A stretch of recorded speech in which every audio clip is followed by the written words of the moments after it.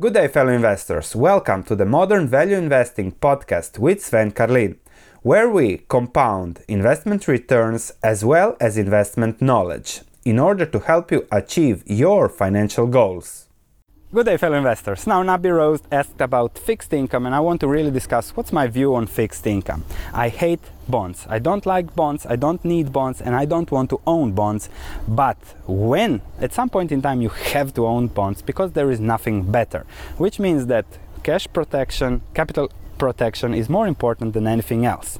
If you look at what Buffett owns, you see that he owns a lot of treasuries, but the average maturity is 4 months. So just 4 months. So he's just parking his money there in search for better opportunities that he knows that with time will come. And he doesn't mind waiting for 4 or 5 years for that to come, because in the long term his return will be again pleasing for him. So bonds are somewhere where you put your capital, preserve your capital for better opportunities.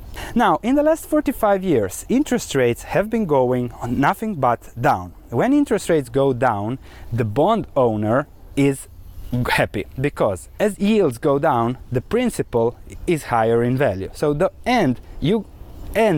natural interest rates are lower, but your coupons are always the same. Those who bought 30-year treasuries in 1980s and the beginning of 1980s enjoyed 10-15% returns per year for the next 30 years, and then that long-term bond constantly appreciated in time.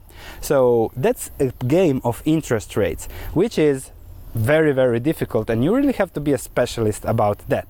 So we might see over the next 20 years interest rates constantly go up, and that is why Warren Buffett has short-term maturities in order to mitigate that risk, because he can constantly convert that into better yields over time. If interest rates go down, okay, he is losing on the upside, but he is protected. That is why he keeps the capital there, because he wants protection. The second point with bonds is, okay, you might want to be a bond trader, bond player, and you might want to, okay, interest rates will go down, it's better to own bonds. But that's a very, very difficult and complicated game, and then you specialize in interest rates. I prefer to specialize in businesses because it's easier for me, it comes more natural. So I like to analyze businesses and see where that goes, always keeping in mind what's going on in the interest rate environment. And the third way to play bonds is to be really well diversified, so that whatever happens, you are happy. If interest rates go up, happy because you have this that you can transfer there. If interest rates go down, you are happy because then your long-term bonds will do well. So in that long-term horizon with bonds, it's all about proper portfolio balancing. So to conclude, bonds, I don't like them. It's just if there isn't anything better, then okay, bonds are okay. Plus, I'm from Europe where yields are at zero. So if I would be in the US, all my cash would now be in short-term treasuries, because that's a perfect way to wait for what will happen. I'm from Europe, I have the euro, so I don't even invest in bonds. I'm happy with my cash being parked there for better opportunities that I'm finding a little bit here, a little bit there, and sharing with you in my research platform. So that's my view on bonds.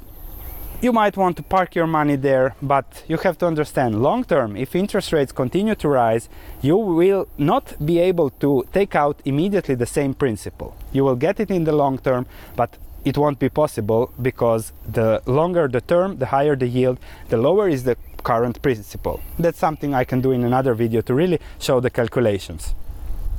Further, there is always inflation. If you invest 100 now, and in 10 years those 100 won't be able to buy the same thing that you're investing now.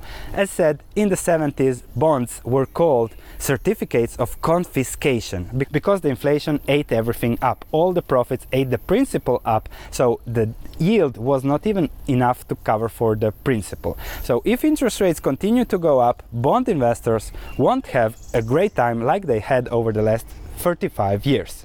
Thanks for listening. If you have any comments, please let me know. If you enjoyed this podcast, please leave a 5-star review, as it means a lot to me. Thank you, and I'll be speaking to you in the next episode.